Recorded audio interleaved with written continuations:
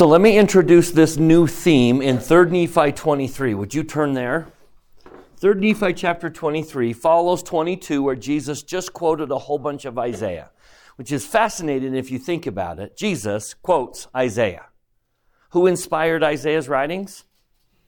And now he's quoting Isaiah. It's almost as if he said, boy, I really like how he worded it, so I'm going to quote it. What a tribute to Isaiah, right? So then in chapter 23, this is now the Savior commenting on the words of Isaiah that he quoted in chapter 22. And this is where he says, great are the words of Isaiah, right? But turn to verse 3. Boy, these verses scream out to me. And if you're not careful, you're going to pass right over them. Why should we study the words of Isaiah?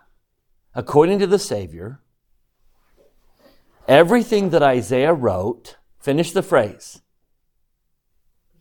has been and shall be. How can something has been and shall be? And when I finally caught on to that verse, it dawned on me that Heavenly Father is a God of patterns.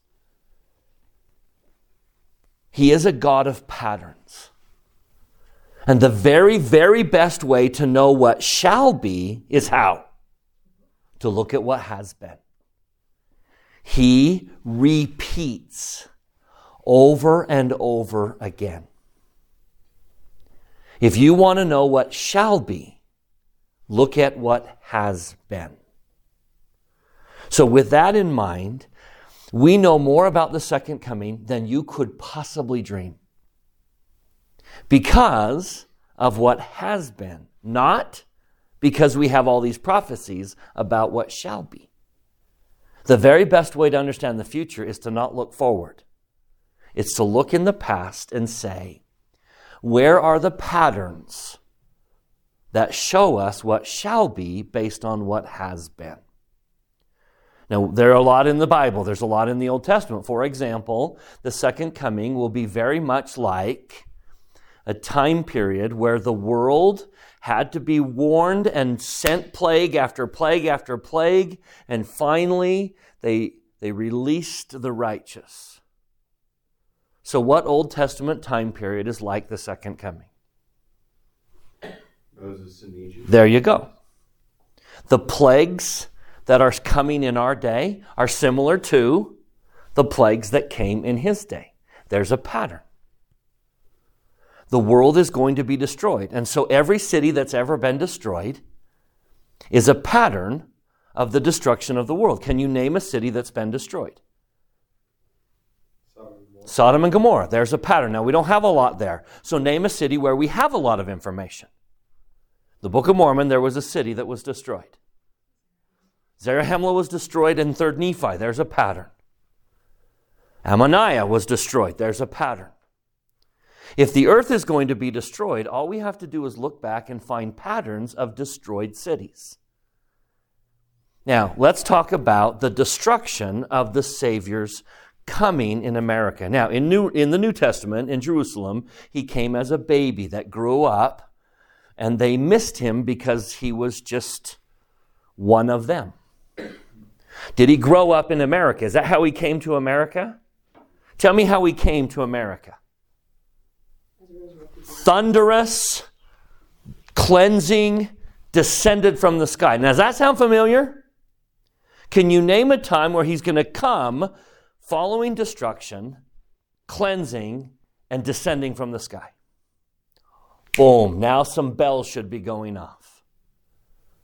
Jesus is coming in the Book of Mormon the first time is like his second coming. Let me show you the pattern. Turn with me to 3 Nephi chapter 1. Let's see if we can break this down into some interesting stages. So we start with what event in 3 Nephi chapter 1? What is the major event that preceded his coming? Forewarned, Samuel the Lamanite stood up on the wall and said it was going to happen. What was the event that preceded his coming? It was a great sign. not a little star up in the heavens, a massive sign that no one missed. The sun went down and it didn't get dark. And odds are, if we read Zechariah, Old Testament, correctly, that's probably going to be the great sign in our day. Before Jesus comes, the sun is going to go down and it will not get dark, and everyone will know. That's an appropriate sign of Jesus coming into the world. Light when there should be darkness. What was the sign of his death? Darkness when there should be light. So when Jesus comes into the world, it's a very appropriate sign. But there will be a great sign. And then there was silence for 33 years between his birth and his death. In America, there was silence. And once again, there will be silence. Then what happened next? So this is 3 Nephi 1. This is 3 Nephi 2 through 7. Now go to chapter 8. What is the event of chapter 8? 3 Nephi 8. Says what, Holden? Tempest. Massive destruction. A cleansing of the earth. So, destruction. Now, someday in another class, we'll talk about why the earth needs to be cleansed. Let's save that for another day. Katie. Sorry, I'm not familiar with my Book of Mormon stories. What do you mean by silence? Nothing happened. As far as heaven talking and heaven warning and heaven giving, as far as, tell me heaven didn't say something pretty loud here. And tell me heaven isn't saying something pretty loud here. And between the two, guess what? Now, I think there's a reason, right? Hey, the earth's going to be destroyed. The earth's going to be destroyed. Would you start the destruction right after the last voice? No, what would you do? Do you remember when your mom said, you do that again, you're going to time out? And then what would she do? She'd wait.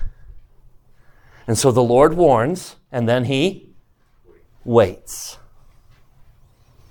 And then comes the destruction. Massive destruction all over. And then, so this is 3 Nephi 8, and then he kind of talks to them in 9 and 10. Now go to chapter 11. What happens in 3 Nephi 11? 3 Nephi 11. The Savior.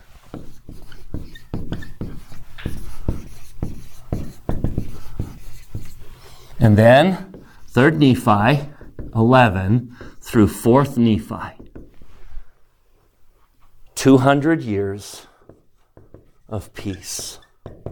And then 4 Nephi, how does 4 Nephi end? War. That's 3 Nephi, right? Great sign. Silence. Destruction. Savior appears. A long period of peace, followed by war. Why are you smiling, James?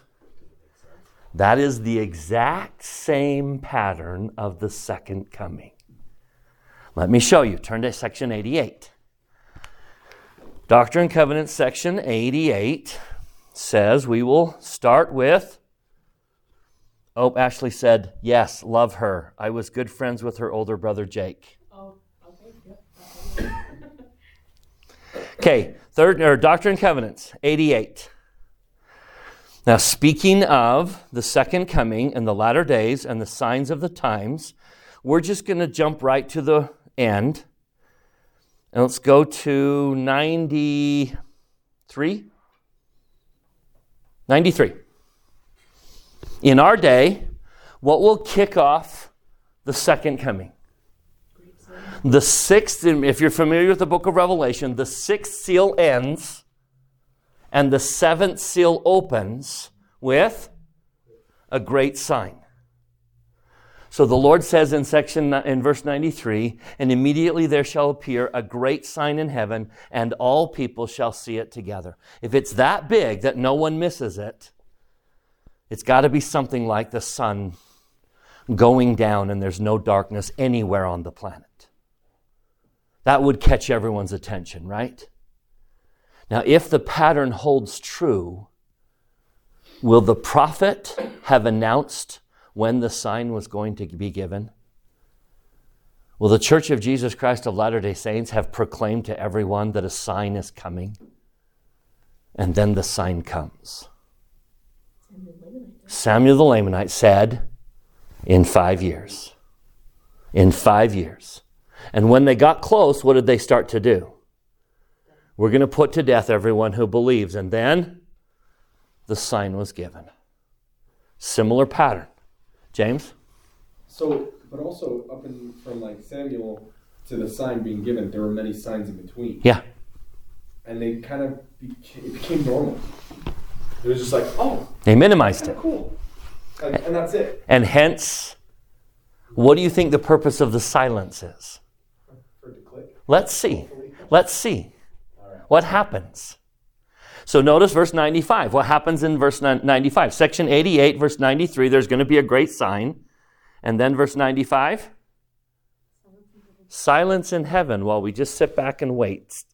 Because what happens immediately after a great sign? None of you remember 9/11. But after 9/11, everyone in the country was humbled and submissive, and church attendance shot up. And every other country, it was the only day they have not played England's national anthem in England. You know what they played that day? The Star-Spangled Banner. There was an immediate outpouring, and then after a while, it faded. And I think that's what the Lord's doing. Great sign, and then silence. We know destruction's coming, right? And what will follow the destruction? The Savior will appear, followed by 1,000 years of peace. And does anyone know how the millennium ends? We won't take the time to go through the scriptures, but does anyone know how the millennium ends? War. It's called the Battle of Gog and Magog, where Satan is released, and there's one last battle. In other words, the second coming is exactly like his first coming in the Book of Mormon. Now, as of right now, I think that's kind of, that's interesting. Wow, that's kind of cool. Until we take the next step. If the events of the second coming are like the events of the first coming in America, could we push that and say the events that preceded it are like the events of the Book of Mormon? That's where we're going. And the brilliance of the Book of Mormon is the days that preceded this are like the days that precede the second coming. Now, this is the Church of Jesus Christ of latter. Why would you use the word latter? As if you're emphasizing what? We come first. We come before something. This is the church before something. Not the last days. Not the end. We're the latter day saints.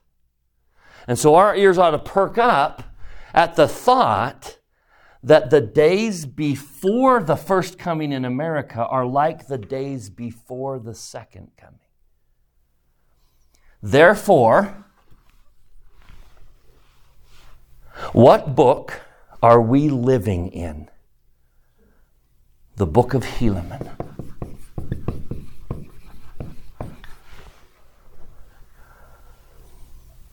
That is astounding. To think that the Book of Mormon was so put together to say, I'll tell you what life's going to be like before the second coming. You don't need to be scared. I'll tell you exactly what life is going to be like before the great sign is given. And then he gives us the Book of Helaman. You remember reading the Book of Helaman? Tell me you've read the Book of Helaman. What's Helaman like? I have never met a Latter-day Saint who, before they knew this, said that Helaman was their favorite book. Because why? Helaman, Holden? Well, was it you that read Helaman over and over? 17 times in 2 months. Yeah. When I caught this, oh my goodness, my attention, I read the book of Helaman 17 times in 2 months. Because I was like, oh, I can't believe that. I can't put this book down. I even read it one time backwards. I started with the last chapter and read them in reverse order to see if I was just not seeing something. And Helaman has become one of my absolute favorite books. But before I understood this, what are the chances I would have said that Helaman was my favorite book? No way. Why? Helaman is a mess, and then you've got Jesus in 3rd Nephi. I love the Stripling Warriors. I love the war chapters. I love Alma the Younger. I love Alma the Younger's preachings. And then you've got the Book of Helaman with secret combinations and war But then all of a sudden when you realize, wait a minute, if this book is really trying to say, those of you who live in the latter days, as in the times that come before, here is the greatest commentary on your days. And then all of a sudden, the value of the Book of Helaman is immeasurable. And that is my testimony to you, that the book was so molded as to say, here is what you will have to deal with. The challenges they faced in Helaman are the challenges you will face prior to the second coming. Now, tell me what the Book of Helaman does. It's frustrating because it presents all these challenges, but then guess what it does? It solves every one of the challenges. There's a lot of problems that are all solved. Now, tell me what the book's doing then. These aren't Helaman problems. These are latter-day problems, and here are latter-day solutions. So, we're going to tackle these. Ordinarily, I would pause and say, go read the Book of Helaman and come back and tell me what the problems were. We don't have time for that. So I'm going to fast forward and say, what are the problems that they had in the Book of Helaman? So we have secret combinations. And the commentary is that one of the biggest challenges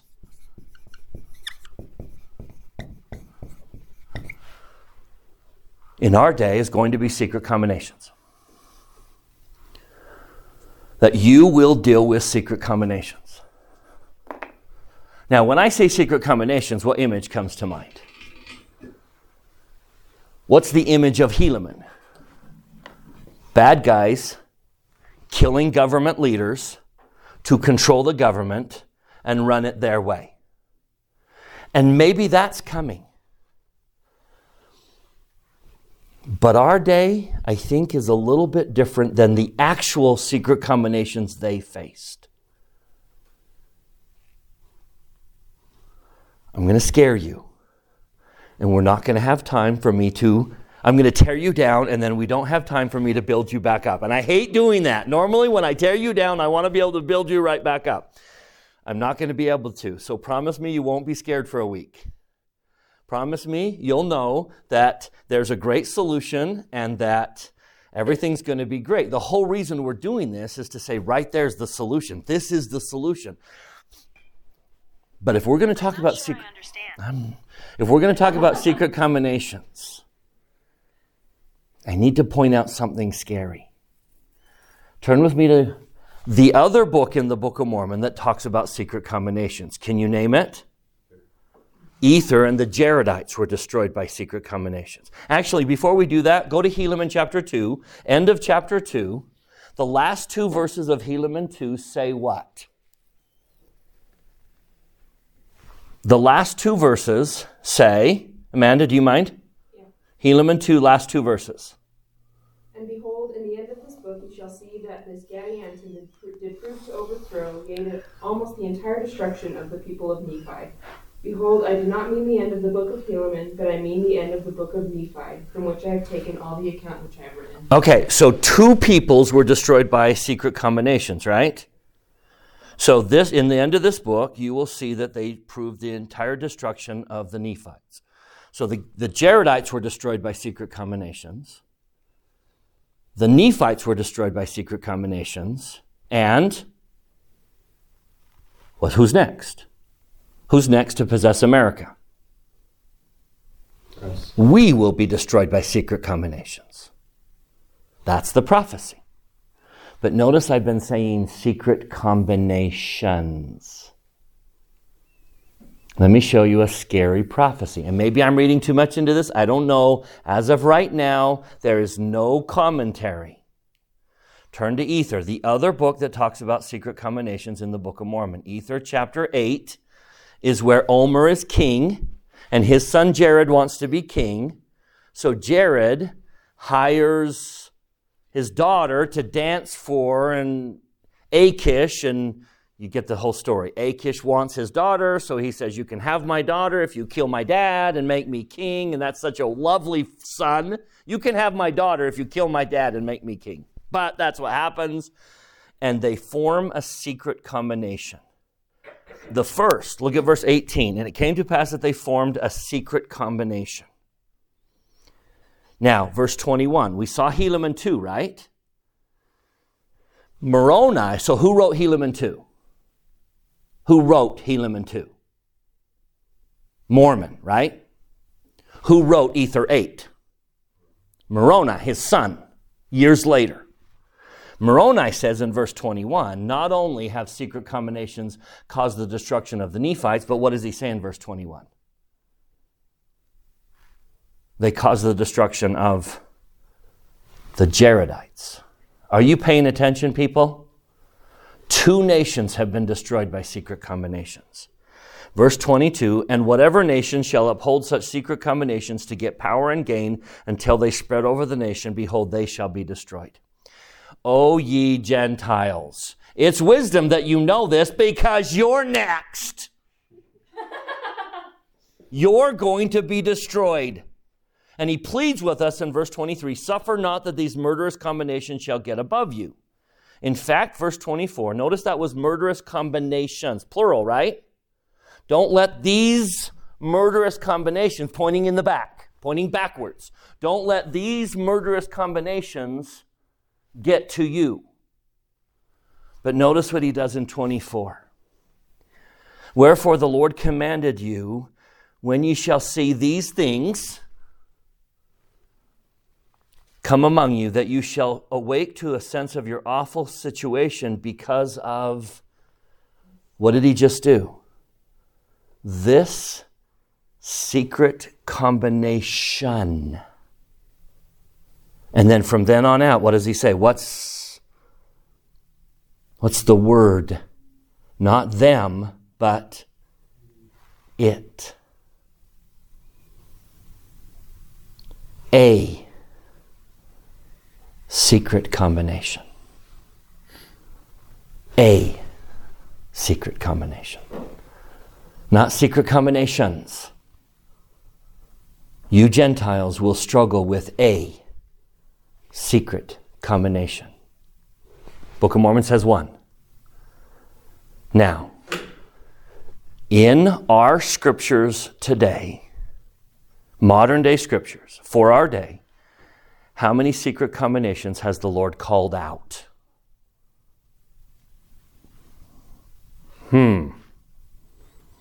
I'm sorry, but my brain says, Now, maybe I'm wrong. I'll admit I might be wrong. But the Lord, as I study the scriptures, has called out one secret combination in our day. He deliberately called them out. And the Book of Mormon says, watch out for this secret combination. For me, that's not a coincidence. So allow me to present that one. I will present the antidote to all secret combinations, but I want to talk about that one. Okay, you see where we're going? Don't be scared. See? Don't be scared, because we're going to build it. You're going to come back next week, or whenever we do this, I'm going to let you guys choose the order. Whenever we do secret combinations, you're going to sit in that same chair and say, oh, I'm not scared. I'm not scared. Bring it on. Sharp rocks at the bottom, bring it on. Okay, name another challenge they face in Helaman. There is no question. Let's do this one first. The Lamanites attack, and something happens in Helaman that never happened in Alma. Remember we talked about they made 2 mistakes and let the Lamanites in the front door? Which cities did they conquer? They conquered the cities on the coast. Which city was never conquered in the book of Alma? Zarahemla. Which city gets conquered twice in the book of Helaman?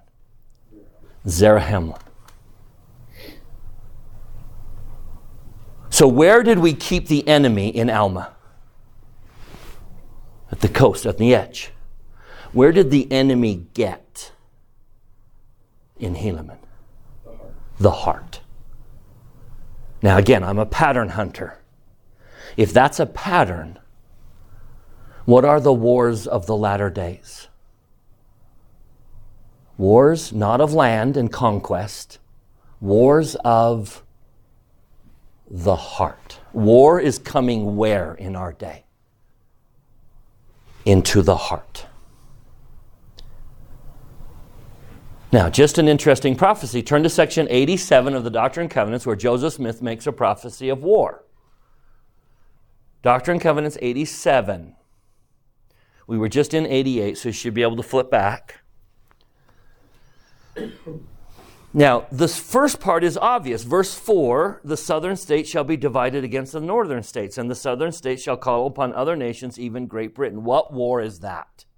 That's a no-brainer, right? Joseph Smith in 1832 is predicting the Civil War, which begins in the 1860s. Joseph predicted the Civil War. But look at verse 4. No, let's finish verse 3. From the Civil War, war would be poured out upon all nations. Did the Civil War extend to the whole world? Did not. So we can't be talking about the same single war. We have to be talking about war in general. Now look at verse 4. Did that ever happen in the Civil War? Did slaves ever rise up and fight against their masters in the Civil War? No. Civil War would have been over if that had happened, right? That didn't happen. I think that verse is a continuation of Helaman. What kind of wars are we going to fight? Wars where slaves rise up and attack their masters. Wars of oppression. Wars of the little guy getting sick of it and fighting off the big guy. Tell me what's happening right now in the United States with race. Those who were slaves in the past are doing what? They're rising up against those who enslaved them. That is a war of the heart. We are fighting wars of the heart. Race is a war of the heart. Gender is a war of the heart. We are fighting wars of the heart. Now, some of them are negative and some of them are positive. Women are rising up to say what? In our day, women are rising up and saying what? Don't put us down. For millennia, you have put us down. And women are rising up and saying, don't put us down. I'm not saying they're all bad. A lot of this fighting is good. But do you see the wars we're contending with? What kind of wars have you lived to see? Is our physical country threatened to be conquered by another nation? No. But what is happening in our country? All over. We are fighting wars of the heart. Tell me what's happening in Russia and almost every country. It's a war of the heart. What's happening in Ukraine? It's a war of the heart. Now, interesting, the only time Jesus ever spoke about the second coming is the Tuesday night of his last week. He took his disciples out to the Mount of Olives, and he gave what is now known as the Olivet Sermon, which is Joseph Smith Matthew. We study the second coming in Joseph Smith Matthew. I want to point out Mark's version of that sermon. When Mark reported what Jesus said about the wars of the latter days, he threw something very fascinating in. Turn to Mark chapter 13. New Testament, Mark 13. It's fascinating that Mark would mention this. Mark 13, verse 12. Mark's description of the wars of our day include, who will read it? Mark 13:12. Now the brother shall betray the brother to death, and the father the son, and the children shall raise up against their parents, and shall cause them to be put to death. What does that sound like? Not wars of conquest. Wars of the heart. I hear Helaman screaming out, the Book of Helaman, screaming out, saying, in the latter days, you will have to fight wars of the heart. And hence the symbolism is they get all the way to Zarahemla. Twice in Helaman. Twice they get to Zarahemla. They come right to the heart. Now, does that war end? They do something in Helaman that never happened in Alma. Did Ammon, Aaron, Omner, and Himni end the hostility between Nephites and Lamanites? No, and you could almost argue they increased it, right? By converting a group of the Lamanites, what did the other Lamanites do? They got ticked off and went and attacked Ammoniah. So in the book of Alma, did we end the war between Nephites and Lamanites? No. Did the war between Nephites and Lamanites end in Helaman? Yes. We end the war. We no longer fight. So, does the Book of Mormon have the solution to wars of the heart? You see, there's the bad, we'll talk about the good. But when the war ended, what does that now do? Go to Helaman chapter 6. Once the war ends, okay, Helaman chapter 6. We're in ether. Let's go back to Helaman 6. Once the war ends, what are they then able to do? Look at verse 7 and 8. When there's no more war between Nephites and Lamanites, now what happens? What can we do now that we're not fighting each other? Now that we're not enemies? We can trade. We can sell. Nephites now just opened up how many customers for their jewelry? For their goods. They're going to go sell to the Lamanites, right? Look at verse 8. It came to pass that the Lamanites did go whithersoever they would, whether it was among the Nephites, the Lamanites or the Nephites, and thus they did have free intercourse with one another to buy and to sell and to get gain. So now what's that going to lead to? Verse 9. Cha-ching. The ending of the war leads to the next problem. And that is pride. Your problem, if I read the book of Helaman correctly, your problem is not going to be scarcity. You will not have a world with low supplies and everyone fighting for them. The world you live in is what world? A world of abundance. A world of prosperity. And your biggest danger will be pride. Are the answers to pride in the Book of Mormon? Now, do you see what this book just did? Those of you living in the latter days have three. We could talk about more, but we're going to focus on three. Have three major challenges. Secret combination, wars of the heart, and prosperity and pride. Now, this book has the solutions. If you do not come back to this class, you will not know what the solutions are. So come back next week. We will end there.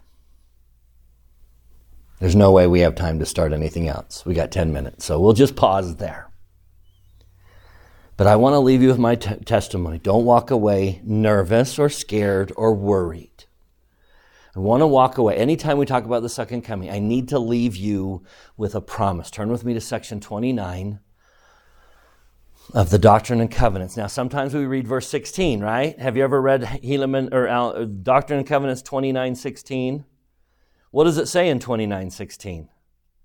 I don't want to read this verse. Can I skip this verse? Can I rip that verse out of my scriptures? What does it say?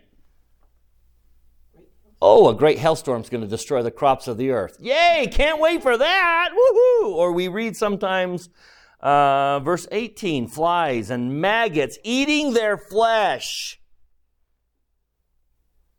And you get scared of the future. No, you need to go back to verse 8. Don't ever read anything in section 29 until you have read verse 8 1,000 times. If you gather to Zion, give me the verbiage in verse 8. If you gather to Zion, if you heed the warning the Book of Mormon is going to teach you, if you find the solutions to the problems in the Book of Mormon and live them, just like the stripling warriors we saw last week, if you become a stripling warrior, your preservation will be miraculous. If you gather to Zion, what's the promise in verse 8? You will be prepared. What does it say? In all things. Against the day when wrath and tribulation. Why do you need not to worry about the flies and the maggots and the hailstorm? What did Joseph do in Egypt, knowing there was, quote, a massive hailstorm coming? What did Joseph do in Egypt? 7 good years, followed by 7 bad years. Why don't you need to worry about a great hailstorm? Because we're going to have 7 good years, and the prophet's going to say, get ready. And we're going to store up and we're going to be fine. And you know why you don't need to worry? Because you're not going to be living in the middle of it. You're going to be living in Zion. And you will be prepared in all things for whatever comes.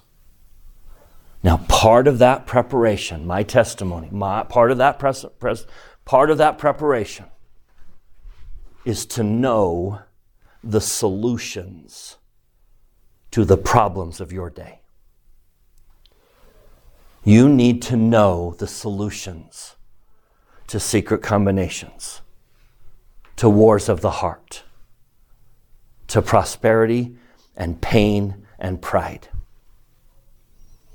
And when you know those solutions and you live them and you do your very best, because you're not perfect and you never will be, but you do your very best and you ask for Heavenly Father's help and you stay close to the Spirit as close as you can, you will be prepared in all things for everything that's coming.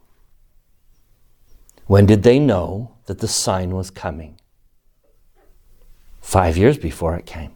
When did Noah know that the rain was coming?